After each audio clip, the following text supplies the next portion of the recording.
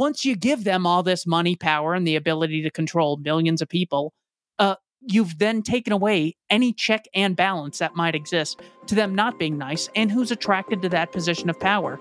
The greatest psychopaths on the planet.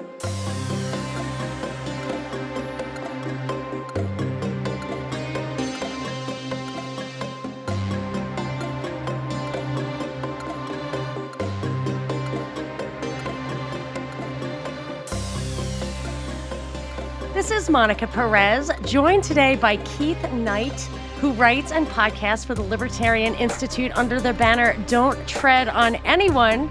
I certainly think we can agree there. You've heard Keith before on this show and probably many others, as well as his own work. Hello, Keith. Thank you so much for being here. How are you and what have you been up to lately? Monica, thanks so much for having me. I was doing a tour with the LP Mises Caucus, going around to Nashville, Chicago, New York. That was the last thing that I have really been up to. And now we're just scheduling Freedom Fest, Pork Fest, and Young Americans for Liberty. So how do you do that all and still have a day job? Because I think you still have a day job. I do still have a day job. I'm hanging by the skin of my teeth on that one. Oh my gosh. If he ever says I'm fired, I'll be like, what the heck took so long on this? I traveled like 3 weeks out of the month. That's crazy. But also you've actually expanded your offerings, it seems to me, either on the Libertarian Institute or related to Don't Tread on Anyone, because when I went to read an article, I found a lovely extended podcast with video and slides on the subject that I wanted to talk to you about today. So what's up with that? Is everything you write now also in podcast form, or what are you up to there? I have no consistency with what I do. And every time I tell people what I'm going to do, maybe I just have to, I need to see a therapist, why I intentionally let people down and give them false ideas of what I myself am doing. It's hard enough to guess about, what's going to happen with Ukraine? It's like, okay, what am I going to do for my podcast? No clue. Fair enough. And actually, I do the same thing. And I feel like I will say things out loud because I think it will make me do them. You know what I mean? So I'll just like, oh my gosh, I'm totally going to start this series on false flag flashbacks every Friday. And then I don't do any. And people send me little like, what the hell? I'm like, you know what? If I just kept my mouth shut, would have been fine. Anyway, but I did want to talk to you about this, and we did follow through. It was I think the name of the podcast is The State is the Health of War, which is funny because, of course, the classic is, I guess it was Rothbard, was war is the health of the state. And a lot of things for me fell out of just starting with the title and everything in it. I went through it kind of item by item that you brought up, and I want to talk to you about these specifics, a lot of talking points there. But tell me just overall what your big picture point was in this story, and then we'll get into the details. The main thing is that we're constantly told that the private sector, the voluntary sector, is very greedy, predatory, isolationist, individualistic, and very dog eat dog. And that's why you need a state. This way we're not all fighting each other. However, if you look at the biggest fights that are sometimes so big, they're referred to as wars or mass conflicts, you see that government is involved in the overwhelming vast majority of these. It should be the opposite, according to statist theology, where it should be like Amazon and Walmart are going to war, and then Quick Trip and Circle K have a big blowout and tons of thousands of people die, and then the government steps in and then settles everything, and then they bring us back to the peaceful equilibrium.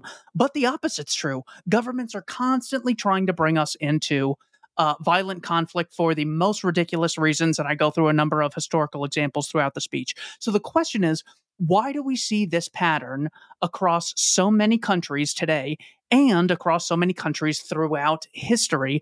And there are 5 things that I say uniquely applies to the state, which does not apply to other organizations, which makes it more likely for them to go to war than if they did not have, these unique aspects. The first thing is access to a central bank. If you read the Federal Reserve Act of 1913, it's not just that this is a large institution which allows people to cooperate more efficiently. What it actually does is it gives one group of people, the Federal Reserve, a legal monopoly on who gets to print the money for the nation as a whole. Those dollars then have to be paid for in taxes. So the fact that they have unique access to a printing press makes it much more likely that they will be engaged in things that are unbeneficial because now they have to bear less of a cost. Technically, their own personal dollars will be worth less than they otherwise would be if you printed more, but that's a fraction of the effect. If you print $1 million for yourself, yeah, the rest of your money's going to be microscopically worth less, but you'll get access to that $1 million. So that's the first on the items that I say make wars more likely to occur because there's a state. And I would add to that in that specific example that it was intended to do so. So think about the timing there. 1913, the Fed, I was taught at the knee of somebody who introduced me to Rothbard anyway, so maybe it's just my little world, but I was under the impression that the reason we even had the possibility of going to World War I or could do it without people really understanding the cost of it financially was the Fed. And then I'm not 100% versed in this, but I do recall reading, especially in the 2008 financial crisis, that there a purpose of the Fed was actually to underwrite European banks. And I know that after the wars, I believe there was some cooperation between the Fed and like Montague in England to kind of shore them up after they, completely overspent, recklessly spent the money of the government or the people or whatever in the name of the taxpayer on what I would say wars that were meant to serve purposes that taxpayers are not benefiting from. They're always doing us these favors. Yeah. It's so nice of them. But so the Fed was there, I think, not only does it facilitate war, but it was there so it could facilitate the war. Oh, absolutely. I'm not familiar with that specific aspect, but that certainly makes sense looking at it from an incentives standpoint. The second thing that makes wars more likely to occur because of a state is the concept of taxation. So it's not just printing the money, it's being able to collect money without people's consent. So whether they really love the war in Iraq, Libya, Syria, Yemen, Afghanistan, or they hate it, you're not able to determine whether they like it or love it because they are coerced into funding it with the threat of jailing them. I would feel like if any other organization in society did this, it would sort of start ringing alarm bells. You'd say, well, if this is so virtuous and you're not greedy, can I just opt out of funding such a thing? But of course, when you are less likely to have to bear the cost of something, you are more likely to engage in the activity, as economists have shown us for so long. The progressives get this all the time. They say, if the cost of healthcare or housing is too high, then people can't afford it. But when you say the same principle applies, when the cost of going to war is low for the state, they're more likely to go to war. It's the same exact principle flipped on its head. That is the second reason.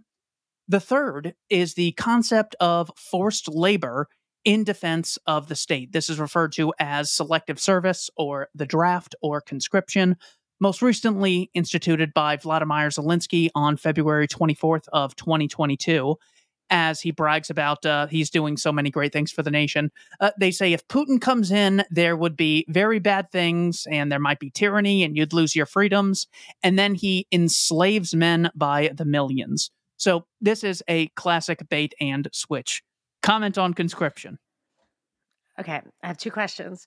So one, or comments and two observations. Okay, so one is that a defensive war, so a just war, so there's a concept, I forget, I should have pulled my notes on this, but there's a concept that Ron Paul has referred to in Christianity called the concept of the just war, and it really basically has to be defensive. And you actually have to have a possibility of winning. Like you can't even suicide the entire country out of principle to repel an invasion. But the basic thing is it can't be a war of aggression. That would not be a just war. And a defensive war, I think just kind of like on its face, if somebody's trying to cross your borders, people are going to resist that. They're not just going to lay down and let themselves be rolled over. And so a defensive war is far less likelier to need a draft anyway. And then I think the thing with the Zelensky that proves your point or supports what you're saying is that so I don't know if you're familiar with the Azov Battalion. Have you heard about the Azov Battalion? Okay, so these are real neo-Nazis. At least they have neo-Nazi insignia. Maybe they're reformed. I don't know. But you see that, and I heard in your show that you were referring to Victoria Nuland and Jeffrey Pyatt plotting who would join the government after they removed Yanukovych in Ukraine in 2014. And one of the three guys, it was Klitsch, who was supposed to be outside, and he does remain the mayor of Moscow, Kiev. And then there was Yatsenyuk, who was for a while there a prime minister, which is what they had said they wanted, him on the inside. And then Tanibook was the one who they wanted to kind of rally the troops, but he was, I don't know if he was the right sector guy. He's a literal National Socialist Nazi. Yes. Yeah. And he was banned, I think, from this country at that time because of his, Nazi bent, although there are pictures of him with John McCain.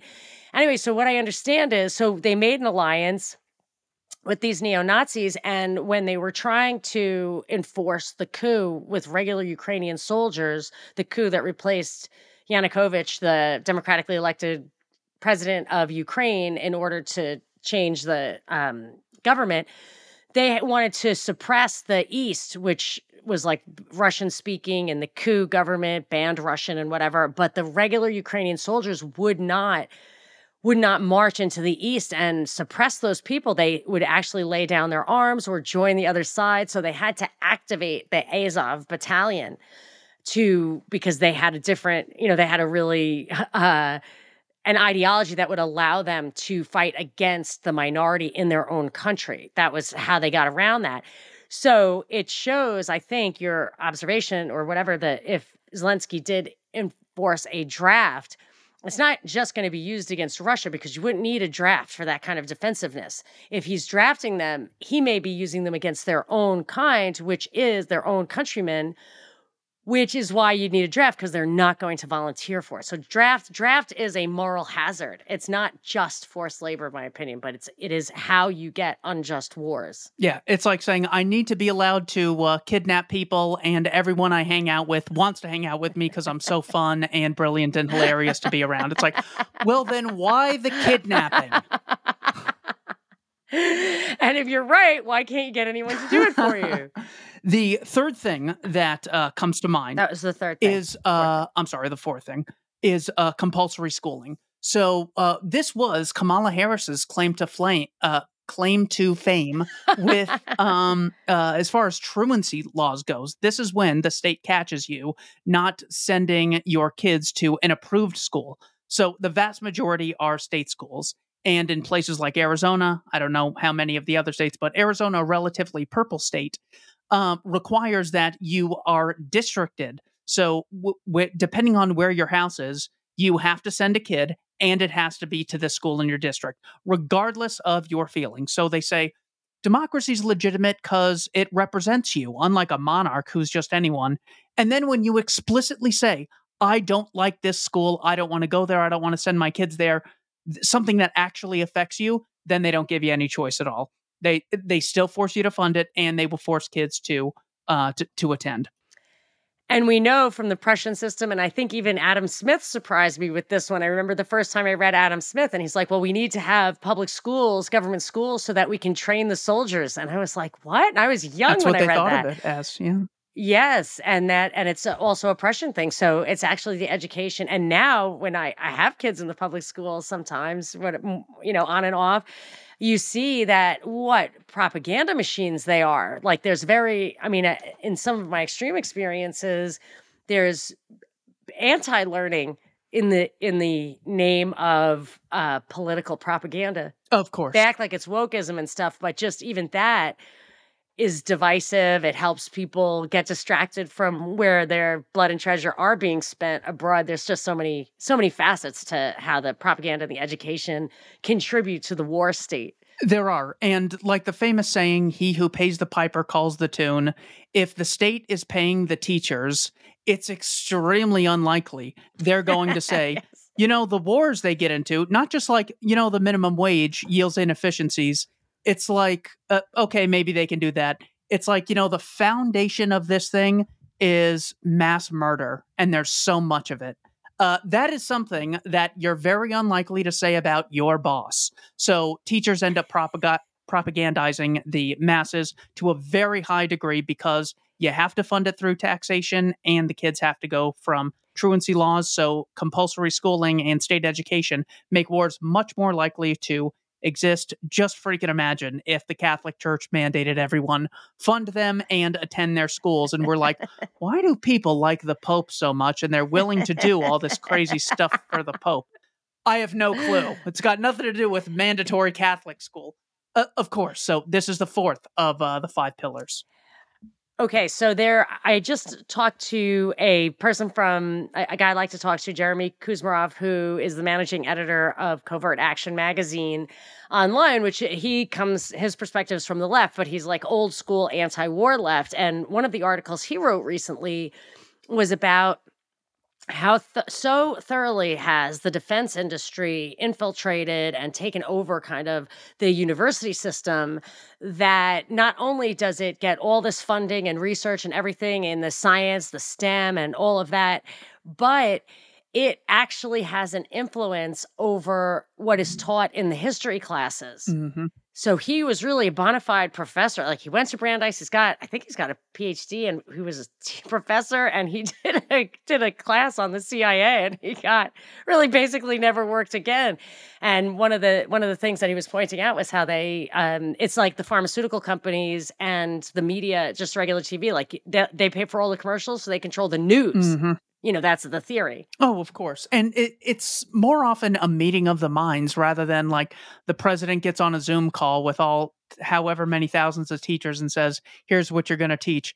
Just like my boss has never said, look, this business is about making money. Don't insult me. I'll fire you. I have a fragile ego. Don't speak ill to me to the customers. There's just some things that, look, if I did that, the boss wouldn't be happy. The people who pay me wouldn't be happy. Customers wouldn't be happy. So there is this general understanding that, look, they're the advertisers. They're the people paying us. I'm going to toe this line and not insult them. And it's so hard once you're in there to get out of that. Yeah. And I would say that, yes, once you're in there, if you do have an awakening, you really have to give up everything, your life's work. I mean, it's hard to do that.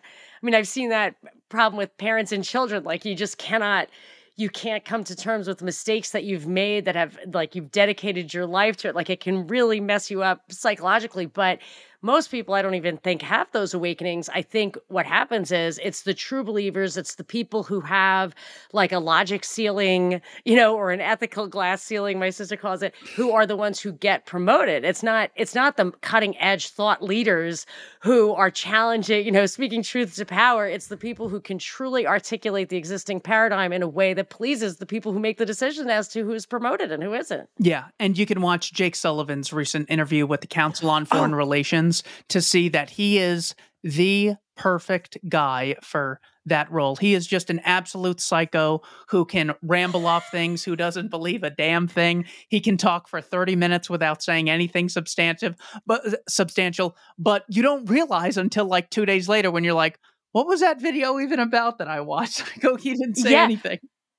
I actually have a timestamp on your video, 50 minutes and 51 seconds, where you have a screenshot and you're reading from his speech. And I actually made a note, like, I want to take the time to go over that paragraph and just talk about how many things are wrong with what his argument justifying world domination. It's so funny. We absolutely have to get I definitely want to get to that. But just the fifth pillar is the legal double standard that states usually have.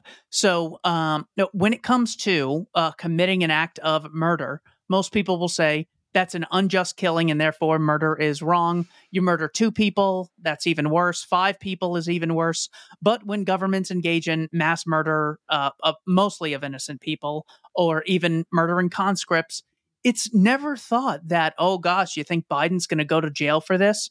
Like killing kids on, there was a drone strike August 29th, 2021, where I think Biden murdered like 7 kids in Afghanistan, in Kabul, and along with one aid worker. And no one at all was like, oh gosh, is he going to get impeached? I mean, Trump's getting in trouble for documents. January 6th, Right. Biden's in huge trouble. They might arrest him. Everyone has a general understanding. It's like they can basically murder anyone they want. So this legal double standard that people have for the state is another reason wars are much more likely to occur, and in a much worse fashion. It's really underappreciated what an amazing double standard that is, because I remember when Obama came in, and one of the things that was a big talking point during his campaign was waterboarding and how cruel Bush was, and he stopped the practice. But the way, I mean, I would have to go back and strictly analyze it, do the research, but there's definitely a meme that emerged thereafter that instead of waterboarding, he just droned people. And I know I've actually read this myself, there was a Tuesday morning kill list. And if you actually, so he was presented with people to kill. I think Anwar al-Awlaki was on that list, and maybe his 17-year-old son. And this was a U.S. citizen who I believe, I'm confident, I remember reading this too, was an operative of, I think, the CIA, had a relationship with the CIA for whatever reason. I think a lot of this, even Guantanamo and stuff, is about people who know too much. That's why you can't like try them, because they're not doing anything wrong. They just know too much. But they killed the 17-year-old son at a wedding, and probably to prevent, seeding a whole nother, retaliatory frame of mind. But, and I read like the criteria for who gets to decide on this kill list. Like even if Obama doesn't sign off on it, it was, I think Brennan, whatever role he was in at the time, maybe the head of the CIA, I think he might have had the authority to just target people for murder. I mean, there is in the Constitution, you can issue, and people used to make fun of Ron Paul for saying like, oh, he's chasing pirates. They are pirates. Pirates are privateers. You get a letter of marque and reprisal, and there's a process for that. You can't just, somebody decides. I mean, they could do that to anyone, especially U.S. citizens, which I don't like drawing that distinction anyway.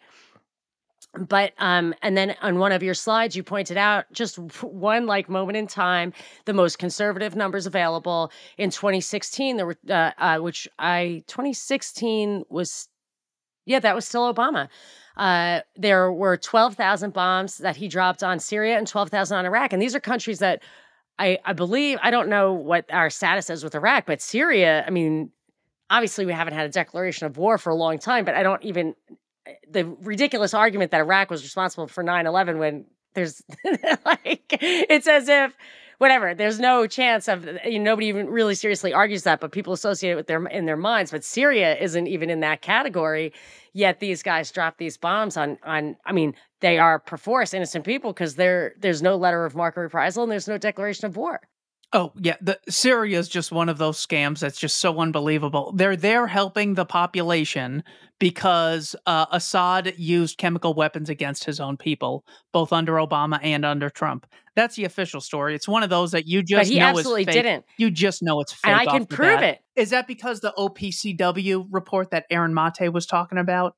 I remember at the time, I'm like, I bet this is complete nonsense. And I look into it and I go, of course it's nonsense. Why was I insecure at all? And I've just moved on. This crazy thing that I saw one time, I was watching Fox News and I saw them showing the chemical weapons stashes of Assad, and it was in a cave covered in cellophane with like ribbons tied around it and stuff. And I was like, first of all, a state does not keep their weapons like that. And I said, I've seen this video before, and I found it like on Press TV or something. It was a picture of the rebels, quote, who were caught using the chemical weapons because they blew themselves up and they had to go to the hospital. And that's what the footage was. It had Qatari and German writing on the side of it. And this was what Fox News was saying was proof of Assad using chemical weapons. And in fact, it was proof of the Germans and the Qataris and the non-state actors in Syria blowing themselves up with chemical weapons they were storing in a cave.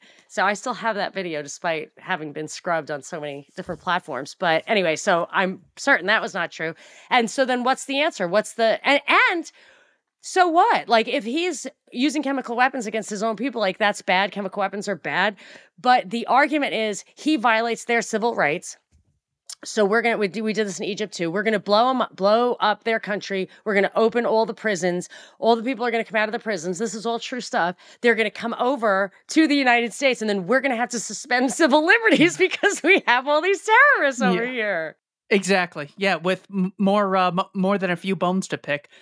I got those numbers, by the way, off the Council on Foreign Relations website. It said Syria 12,000, Iraq 12,000, Afghanistan 1,300, Libya 496, Yemen 35, Somalia 14, and Pakistan 3, for a total of 26,172. And we have to really be afraid of the voluntary sector because there's potential for exploitation and mistreatment. One of the reasons that this understanding of what the state is so important is because so many people, instead of using logic, because the cost of being logical in something like politics is extremely high and can hurt the old ego every now and then, people are so confident in this thing called the state because, well, it helps with insert whatever they think it helps in, even though everything they'll say has been done privately at some point or another and done more efficiently. Once we tie something like child labor to capitalism, people are insecure about advocating capitalism. Even though child labor existed since the beginning of time, we have to tie the concept of war to the concept of the state so people know that anytime they're advocating something, they are, in effect, advocating for warfare policies. It's literally like saying, I am against racism, but I want the Klan to have a lot of money and a lot of power, but they have to be nice. Well, once you give them all this money, power, and the ability to control millions of people, you've then taken away any check and balance that might exist to them not being nice and who's attracted to that position of power. The greatest psychopaths on the planet. So that's why the Matt Gaetzes of the world and the AOCs of the world who say, yeah, we're anti-war and we're on the left or right, or whatever Gaetz's position is now, to advocate any anti-war position is completely inconsistent with advocating the existence of a state, because even when there's not a direct war, all that means is the population is not protecting their own property.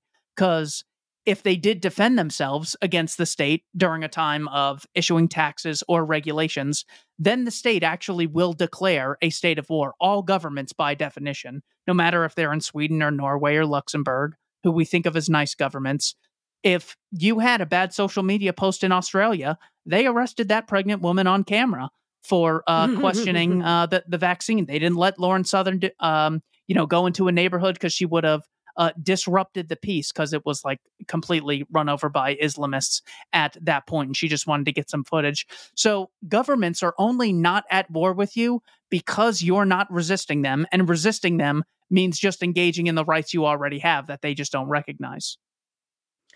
I would also go a little deeper and say that the existence of the war state is mutually corrupting with, like, what I call, I hated to have to kind of give up on just proudly using the word capitalism, because financial capitalism, corporatism, government, supported capitalism has so corrupted the term. So I like to say free market entrepreneurship or free markets, whatever. It's so corrupted it by this mutual relationship that in one of the articles that you quoted, Max Boot, he talks about how it has been a fiasco, that war has cost us so much in blood and treasure. And I had to question, it's only a fiasco if you're thinking of the people who start the wars as having the same purpose as the one that they sell to us. Mm-hmm. They sell to us that it's better for us. But in fact, it may be blood and treasure are the very things that they are after, because think of the defense industry and how it profits from how many bombs. And now that I feel like war is kind of yielding a little bit to the medical system as the founding, enemy of society, that disease is now the health of the state. Yeah. They like to, I really feel like you could probably find a smoking gun memo that says if we have enough IEDs, if we blow up enough arms and legs, we can really perfect prosthetics, which they did. They did perfect prosthetics, and I mean, I've just seen too many of these inside docs to not know that they think of that stuff in advance. Oh yeah. But when it comes to, you know what? I'm moving too far ahead. But where'd you want to go next? Because we got to get to that Sullivan thing. I haven't read it in like a month, and I'm so curious as to what stood out to you. I have actually, that is right on my thing. It says, I think it was a 2000, I don't know. Well, I forget what year it was from, but it's at Chronomark 5051, I think. 5051 on the Odyssey, your Odyssey video is the. Okay, so yeah, this was from this year when Sullivan was at the CFR, and here's what he said. Oh, was it? Because I have stuff from him from your documentation of it. Like he's been around a long time. I have stuff from 2012 of him saying things that had made AQ is on our side in Syria. Yeah, because they were on the side of the people using the chemical weapons. The name of the group is Jabhat al-Nusra, which is Al-Qaeda in Syria. Yes, 100%. All right, so here's Sullivan. I cut out a small portion of this, but we can read through it. This year at the Council on Foreign Relations, he's been asked to summarize what is the national security strategy. He said, foreign policy, like all policy, is about trying to protect and defend our way of life. And remembering that, and then coming back to when we say our way of life, we mean the lives of regular people sitting around a dinner table tonight, wanting to lead a better, safer, and easier life for themselves and for their kids. And what we basically say in the national security strategy is that we face two strategic challenges at once on an equal plane of importance: geopolitical competition against two countries that do not share our vision for what the world should look like or for what a just society should look like. So, in other words, he's saying we might have to go to war with China and Russia because they see the world differently. He doesn't even appeal to objective morality and say, here's where they're wrong, here's where they're right. He just keeps it super vague. So at any point in the future, they can make reference to, well, this is outside of what we would like our way of life to be. How about medical lockdowns and mask mandates and vax mandates? Did that change our way of life at all? Did the Federal Reserve injecting trillions of dollars into the economy, which obliterated the savings of most people, did that have any effect on our way of life? I certainly agree there's a government threatening our way of life out there. And I think Sullivan gets his paycheck from there. That's a fantastic point. And when I think about the expression, the Great Reset, when you reset something, the registers all go to zero. Yeah. You don't reset something at progress that has been made. You reset it. So they actually reset society, destroyed, undermined all of the things that they were vague enough to start out with what he had to say. But even then, I agree with you. He did destroy it. But I really want to examine this. Could you reread that thing, defend our way of life and people's children and stuff like that? Reread that sentence, please, from what you just read. So we said, like all policy is about trying to protect and defend our way of life, and remembering that, and then coming back to when we say our way of life, we mean the lives of regular people sitting around a dinner table tonight, wanting to lead a better, safer, and easier life for themselves and for their kids.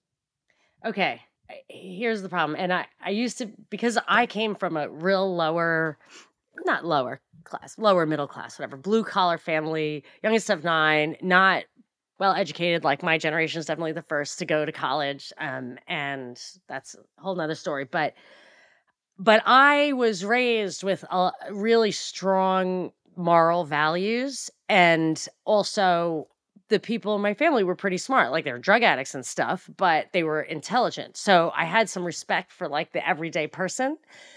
But like, the more I see how simplistic propaganda is and actually works, like I start to lose faith in like demos in like the people.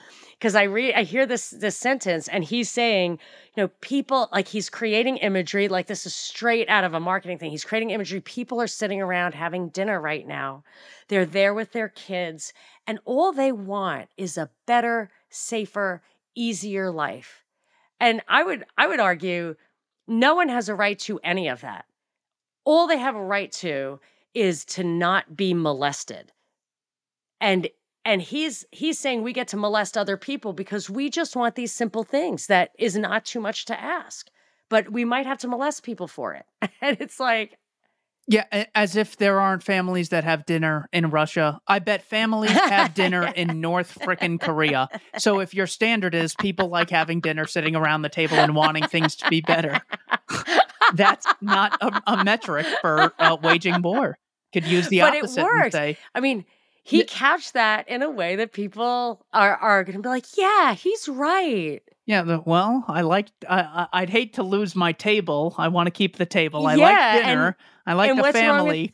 Well, I like son easy. Of a gun, release the nukes on Nanjing if we have to.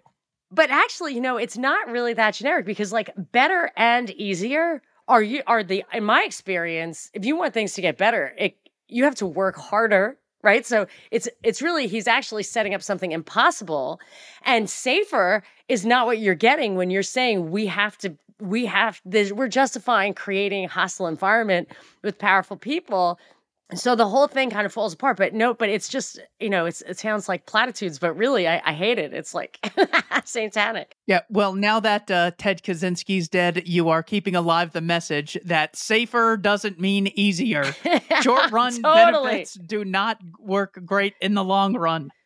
Yes, I will have to. It's so hard to talk about Ted Kaczynski because he was so right in so many ways, and then he goes and kills people, and it just undermines this argument. So you've got to wonder, given that he was probably an MK Ultra victim, you tainting that ideology was an effective way of keeping us from taking it seriously. Mm-hmm. But I don't want to get away from the next thing he said, that you quoted him about the geopolitical thing and kind of ending with just society. Can you reread that sentence? And what we basically say in the national security strategy is that we face two strategic challenges at once on an equal plane of importance: geopolitical competition against two countries that do not share our vision of what the world should look like or for what a just society looks like. Now, how many times have we said that dog-eat-dog competition of the marketplace is why the free market is so terrible and we actually need to cooperate? Governments are constantly competing with each other. Even within governments, there's elections which require a ton of competition. I think there's like 10 people running for the Republicans now. Chris Christie and Mike Pence. It's just like, there is constant competition, yet we always get blamed for this. And when you don't have to bear the cost of war, you are much more likely to turn those conflicts violent, and when there's a legal double standard. So this is another example of how war is the health of the state, because you can't compete voluntarily, so you use coercion and then try to escalate it from there. So his argument, and this is just straight out of an actual and just a merely attributed quote to the original Rockefeller, first rich Rockefeller, John D., who said, it's reported, competition is a sin. Competition is a sin. And that's what led to trusts and all that kind of stuff. That's what led to his, I hate the expression robber barons, because it sounds like just being successful in business is inherently immoral, but they actually did break rules. They actually defrauded, forced people to sell their businesses. I undermined people's businesses so that they were forced to sell. They were terrible. They were truly immoral, but this guy just did not like competition at all. But in order to restrain competition from industry to industry or across international borders is in itself an act of violence. Because what are you doing? You're telling people he's justifying using force to keep other entities from employing their resources as they see fit. And he doesn't even say they're breaking rules. He's saying they don't share our vision. Well, and look at the set of incentives that the state has versus the marketplace. So before the Rockefellers were like Nelson and David, they were John D. Rockefeller. And we could see that someone who hated competition and wanted to be a monopolist, the way he did that was mostly through drastically decreasing the price of kerosene and having people switch from whale oil to kerosene. Yes, he did some terrible things. Terrible people will do terrible things in any society. The worst option is to have a society where there's terrible people and a state for them to occupy, where we have double standards for everything. So, yes, there's always going to be people who hate competition and are very selfish. So, the question is, which set of rules do we want to have for a society where that's going to exist? And having a state is the first thing you want to check off that list. I might have shared this with you last time we talked, but I have this expression I coined, which is greed drives productivity and competition checks greed. So competition is why. So greed drives productivity. You're going to just go, go, go. And then if there's competition, you have that race to economic zero. If there's competition, the profits, you can get rich if you are the first mover, or you think of something, or you build a better mousetrap, and then other people are going to enter that space, and they're going to keep working in that space, driving prices down until entering that space is no longer appealing from a profit point of view. And that is why competition is actually super, super important in checking greed. Oh, thank you. Yeah, I love that one too. And so the other thing that I thought was interesting about his sentence there is that they don't share our vision of what the world should look like. I mean, this guy is basically admitting that he is going to use force and the power of the state and his influence not only to identify a vision that he says those other people don't share, but it's a vision not even of the world or of a value system, but what of the world should look like. Again, this imagery, and it's not based on objective rules. He doesn't describe it. Maybe he does later, or I think his vision of what the world should look like is people eating dinner with their children, which he doesn't even want. Honestly, I'm sure he doesn't even want people eating dinner with their children. No. And then he wants the kids at like a drag queen story hour where the parents sit in separate rooms and hate each other. Yeah. Right. And then the just society that he identifies, again, I mean, I really want to read these principles of a just war, because he's not giving us a just society. He's not telling me what a just society means. And a just society, again, like I object to this idea of vision and imagery. And what I want are objective rules that everybody has to follow. And that they're extremely limited because they just mean, I mean, it always goes back to the same thing. All it means is you cannot aggress against other people. And if to the extent you need to like spell that out, don't touch me or my stuff, it's not that complicated. So but he doesn't talk about that. It's very nebulous.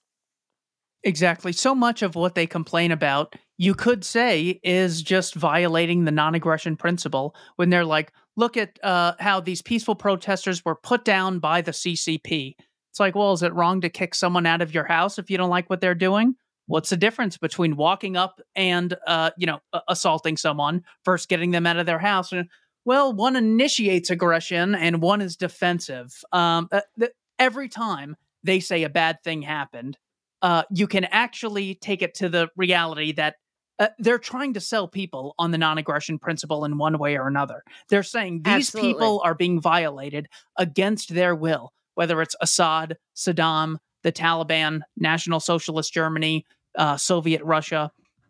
So for every reason that they use to justify the war is actually a reason not to engage in the war, because we know the war, without question, is going to murder tons of innocent people and force people to fund it against their will.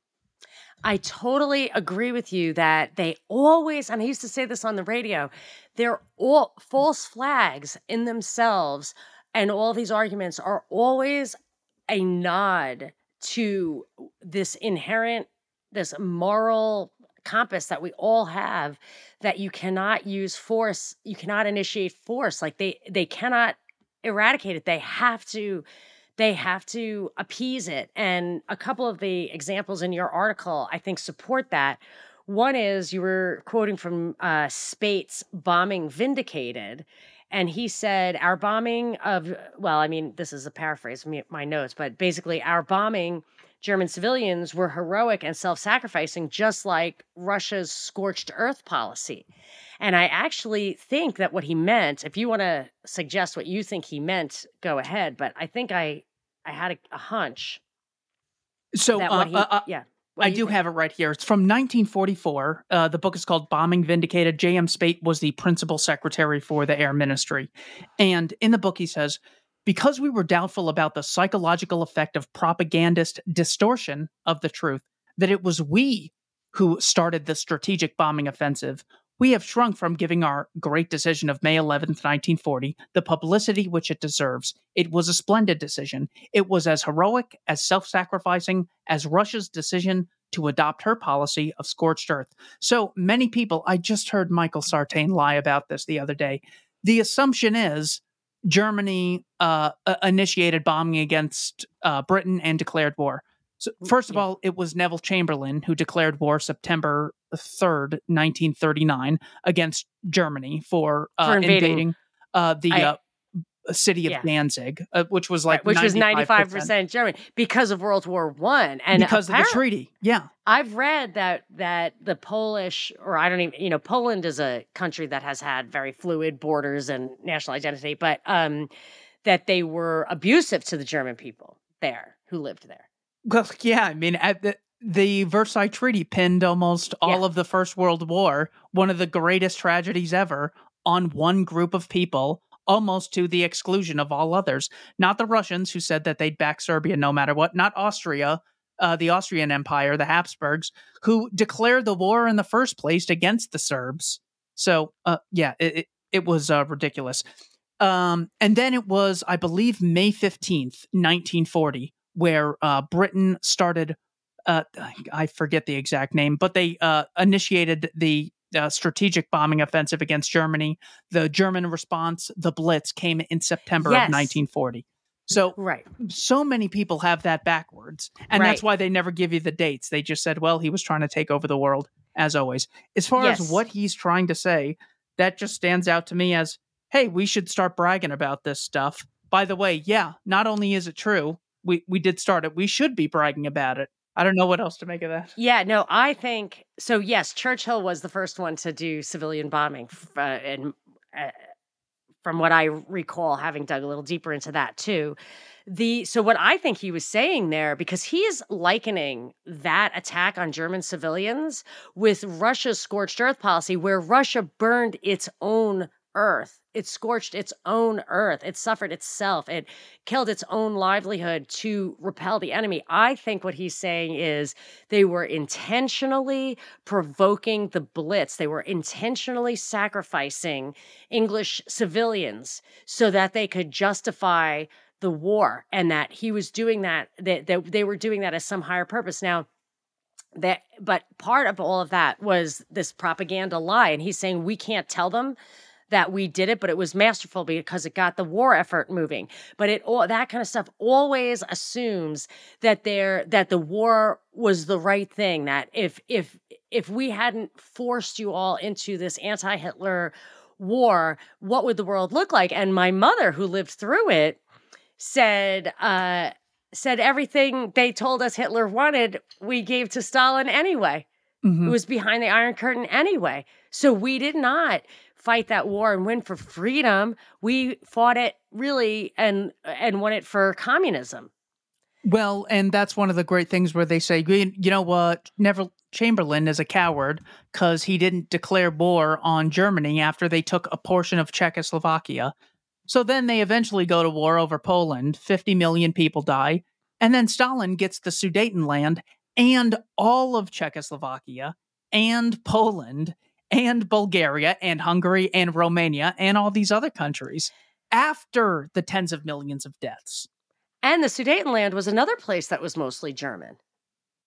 Yes, you know what? I forgot to look at those numbers, but all of the sources on Danzig, just because Danzig started it off. Yeah. No, the Sudetenland I know for a fact. And then the other quote that I use, just because it's so important to take away the Churchill mythology, so many people will develop their, admiration for the state or the military because they have a sort of a narrative in their head. as opposed to the reality of the situation or the logistics. C.P. Snow was a science advisor to the royal government, and he wrote Science and Government, the Godkin Lectures at Harvard in 1961. And he was talking about what their policy was by Frederick Lindemann, who was advising Winston Churchill on what to do about this upcoming bombing offensive. The paper laid down a strategic policy. The bombing must be directed especially against German working class houses. Middle class houses have too much space around them and so are bound to waste bombs.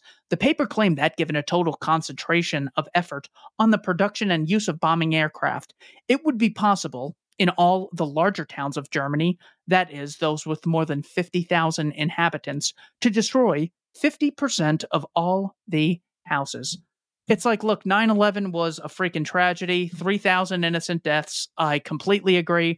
But they're talking about tens of thousands of civilians who were already victimized by the National Socialist government. It was the only option they had, any more than I would hold you responsible for what Joe Biden does in Ukraine, Afghanistan, Yemen, or Syria.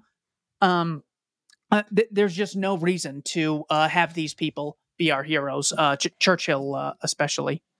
I want to tell you about this book I am holding. We're not doing videos, so nobody can see it, but there isn't much to see except for that you can tell that it's old. But I was reminded of this book because of the way that Spate quote that you were reading talks about what I was reading as being a provocation. And I think you talk about it actually. The Day of Deceit, I think, is a book that you refer to in a 1940 memo about, I think, I know it had to do with Pearl Harbor, and you point out, which I think people don't realize, that Hawaii wasn't even a state. It was really a military outpost. And what we had done, I think the memo that you were citing talks about all the things that we should do to provoke a Japanese attack. And the one thing that they absolutely could not live with, it was suicide for them to just sit back and live with it, was our oil embargo, because they were at war. But I mean, I think it was not justified. First, they were knee deep in stuff with China too, which was, I think, from the outside looked totally unjustified, like an invasion. I'm not saying that they were justified in doing it, but that they were at war and they needed that oil, and we were supposedly neutral, yet we enforced an embargo, which is economic sanctions are an act of war, especially when they were engaged in a war where they needed those economics. And this book I have here is called Back Door to War, which is actually still in print, amazingly, and it is just riddled, it's just full of State Department documents. But why it's interesting to me is I inherited this when my father died out of his library. It is a first edition from 1952, I believe. And my father fought in the South Pacific, in the Pacific Ocean. He was in the Navy in that last year of the war. And this, I think, came out in 1952. And boy, was he disillusioned. So he was a volunteer. He actually lied to get into the Navy, I think, because he had bad eyes or was too young or something.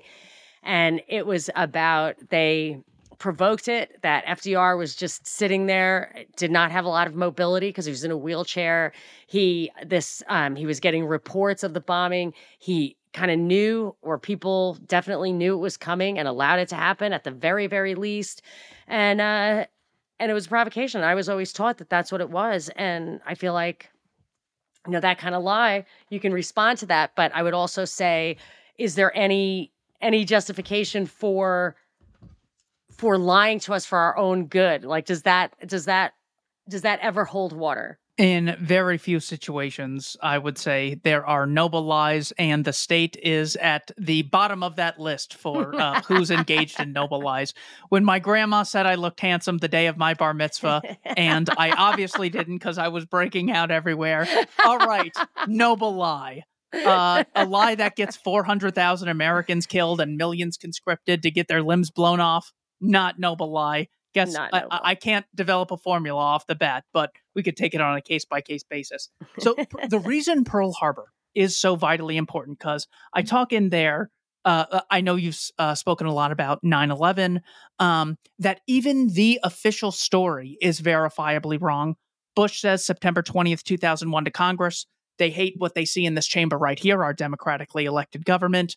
Bin Laden's own words and Zawahiri's own words explicitly say, were fighting them because of the bombing and sanctions in Iraq, the bombing and support of Israel of the Palestinians, as well as occupying the land of the two sanctuaries. So the 9/11 one we deal with, but because you mentioned Pearl Harbor, this is the other one that says, well, you can't be isolationist, just sit back and let things like Pearl Harbor happen.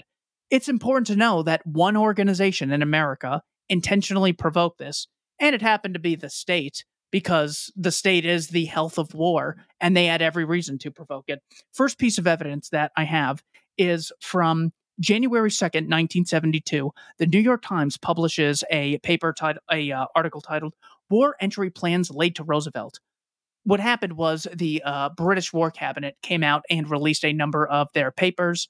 And this is what Churchill said about his meeting with Roosevelt in Canada in August of 1940. He said Roosevelt, obviously was determined that they should come in. The president had said he would wage war, but not declare it, that he would become more and more provocative. If the Germans did not like it, they could attack American forces. The president's orders to these U.S. Navy escorts were to attack any German U-boat which showed itself, even if it were 200 or 300 miles away from the convoy. Everything was to be done to force an incident. The president had taken this very well and made it clear that he would look for an incident which would justify him in opening hostilities, Churchill told the War Cabinet according to the minutes of the meeting. So we know that Roosevelt is on board with bringing America into this, even as he's saying, I will not send your sons to die in another European war. And the way he's going to get them into it is not to just go and declare a war, but to force an incident. This one was against the Germans, but we know what actually happened. Second piece of evidence, which is vitally important. This is according to Pearl Harbor, the story of the secret war by George Morgenstern, published in 1947. And he's talking about Henry Stimson's diaries. Henry Stimson was the Secretary of War at the time. More honest name than Secretary of Defense. But, so he has his diaries. These diaries can be found at Yale University because Stimson was a Skull and Bones member.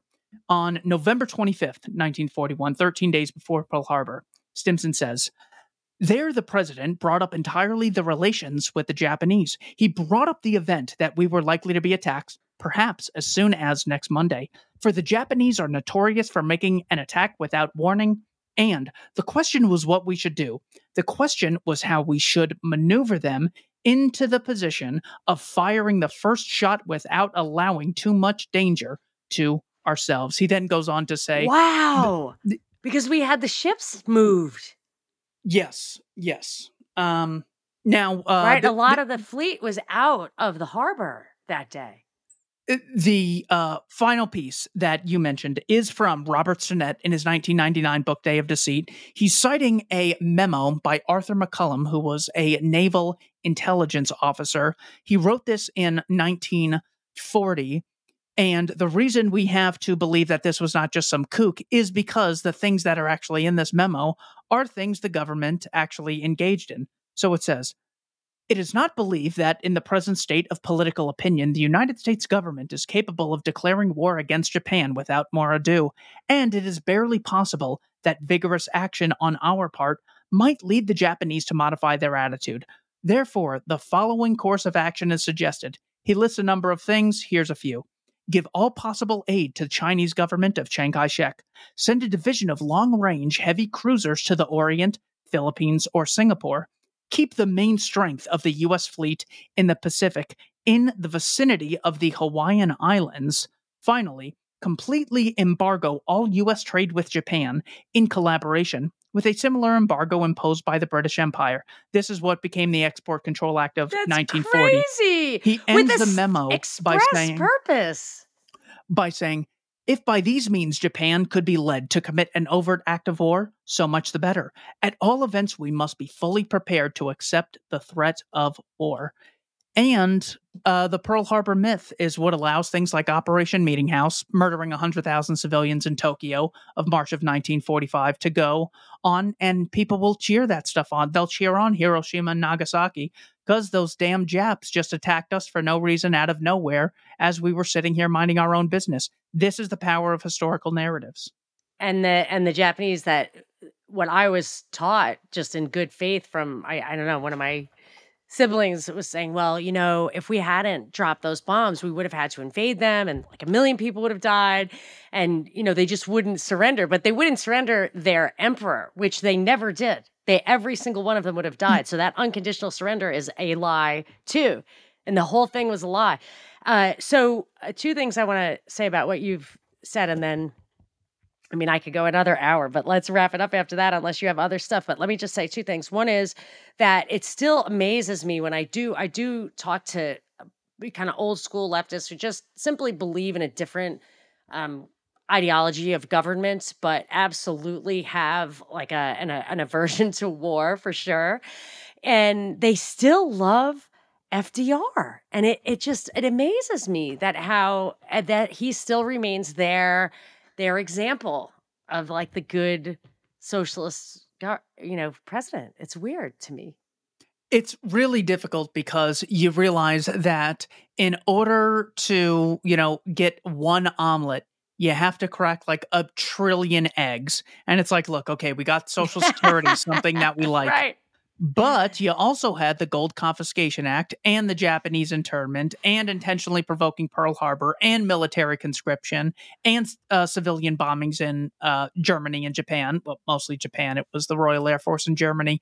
But it's unbelievable. Even his New Deal, which they brag about, created the Double Dip Recession of 1937, which that they never mention. They just say that, well, there was a New Deal and then we got back on our feet and everything was good again.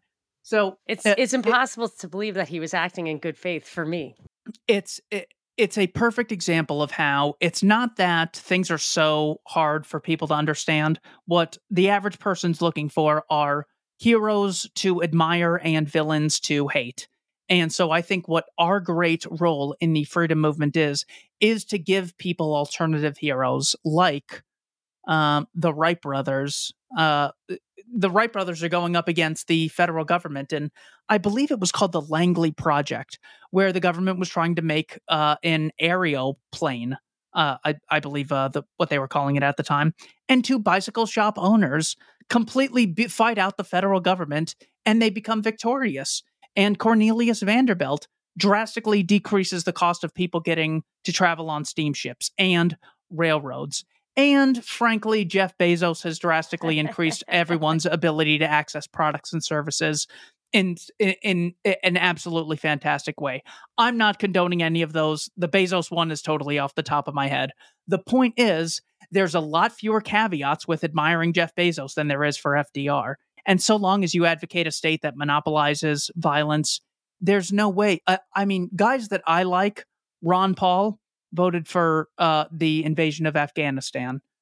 Lee Kuan Yew of Singapore has people beat almost to a pulp for if they're caught smoking cigarettes. And Deng Xiaoping is the Tiananmen Square murderer, who I like from China. Anyone I try to like. Yes, there are no heroes. But I actually, can I impose upon you for just a few more minutes? I'm sorry. I wanted to give you, okay, great. So two things. We did say about 9/11, totally, in my opinion, an inside job. Osama bin Laden was, they used to call them Osama's Afghans because he was the operative over there for Charlie Wilson's war, all of that. And then yet he says stuff like, we're doing this because they are bombing us. Like he says stuff that makes it seem like he's on the other side. And as you were speaking, I just had this insight that he was doing the same thing we were talking about earlier, which is he was a provocateur. He was a provocateur. And in order to get his side to feel self-righteous, to feel like they needed to act, he had to express it as self-defense. He couldn't argue. He could not mobilize his Afghans if he said, look at those people eating dinner with their kids, hoping for a better life. We have got to do something about this. Are those blue jeans? Tell me they're not listening to Metallica. I know that can't be Metallica. So even if he was working for us, the only way to gin up that conflict was to appeal to their sense of self-defense, which I would argue is a moral imperative. And because I said earlier that I would read off the tenets of a just war. It's actually pretty short. I'm horrified to say that the easiest place for me to find it is from BBC, the BBC. But anyway, it just lists it very quickly. What is a just war? 6 conditions must be satisfied for a war to be considered just. They are: 1, the war must be for a just cause. I mean, that does seem a little subjective, but it's not. Okay, You and I, if you and that's I where would you're agree. starting with. Yeah, it's not actually. See, that's why I want the one that I've read more deeply, which is American interests abroad is not a just cause. A just cause is when your person or your property are being threatened imminently. That's where, so they're not going to say this, but the other ones are kind of interesting. The war must be lawfully declared by a lawful authority. That's kind of interesting. The intention behind the war must be good, like without all the, pages and pages of nuance of,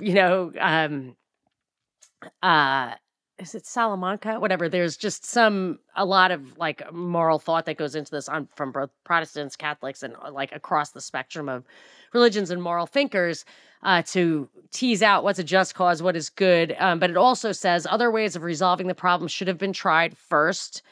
There must be a reasonable chance of success, and the means used must be in proportion to the end that the war seeks to achieve. So if 3,000 people are killed on 9/11, you might not be able to kill 1 million people. 100,000 children, as Madeleine Albright said, was, a price worth paying. Or maybe that was even before 9/11. That might have been the provocation. Because, it's important because but people will say that the way you can engage in a war is you have to use the minimal necessary force to achieve your end. So sometimes bad things happen, but you have to prove that it's the minimal necessary to achieve whatever end you have.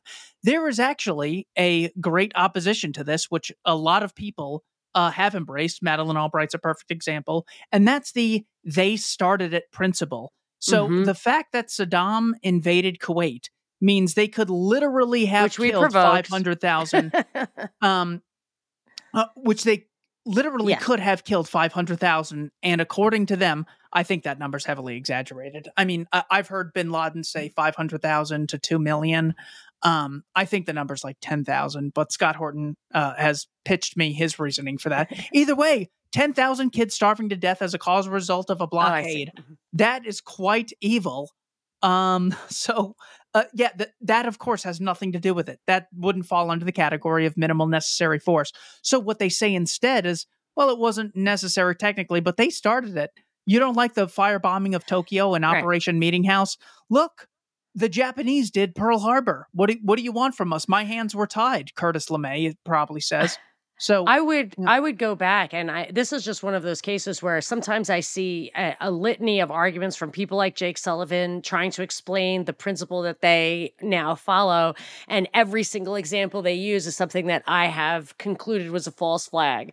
Similarly, like everything they say that is a provocation, we insisted that Kuwait over slurp on its straw of oil that it was sharing with Kuwait, with Iraq. Like we were provoking Kuwait. And when Hussein said, whatever, it's a big, long story, but he asked us permission to invade Kuwait. And April Glaspie, I think her name was. Yeah, exactly. And she gave it. She said, we would just not consider that our affair, is what she said. She gave him the green light. Yeah. Yeah. And then another tenet, that was the 6th, but this is once you have a just war, what do you do? How can you fight it? Innocent people and non-combatants should not be harmed. So killing innocent civilians so that you can provoke them killing your innocent civilians, like Spate, I think, was getting at, is absolutely wrong. Only appropriate force should be used, and international conventions must be obeyed. So, I mean, there are rules about this, but yeah, the whole good and just thing.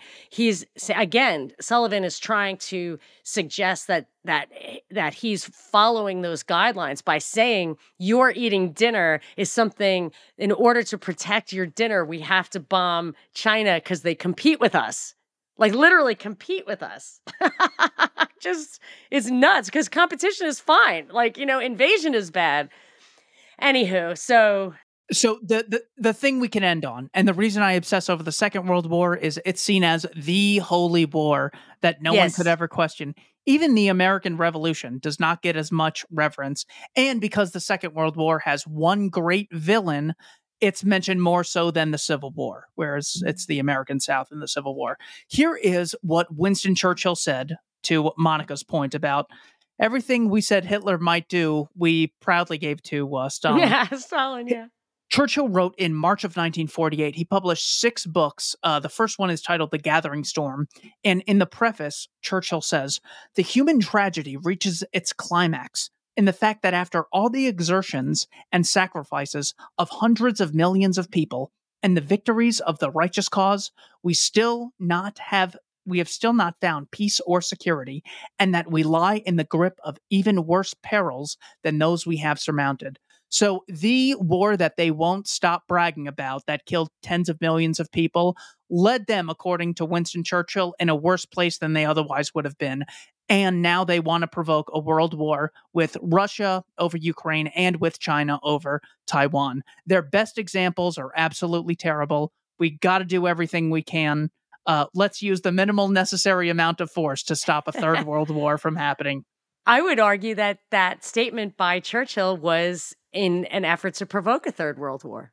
Oh, of course. I mean, when you have something like this, it's like, look, well, like, we hey, didn't we want can keep this to thing happen, going, but here's where we are. And now, you know, it's just like saying, oops.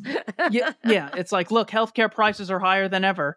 Really? After Obamacare, after Medicaid, after Medicare, and after all of these assisted programs, they're like, yeah, it's worse than ever. That's why we need more.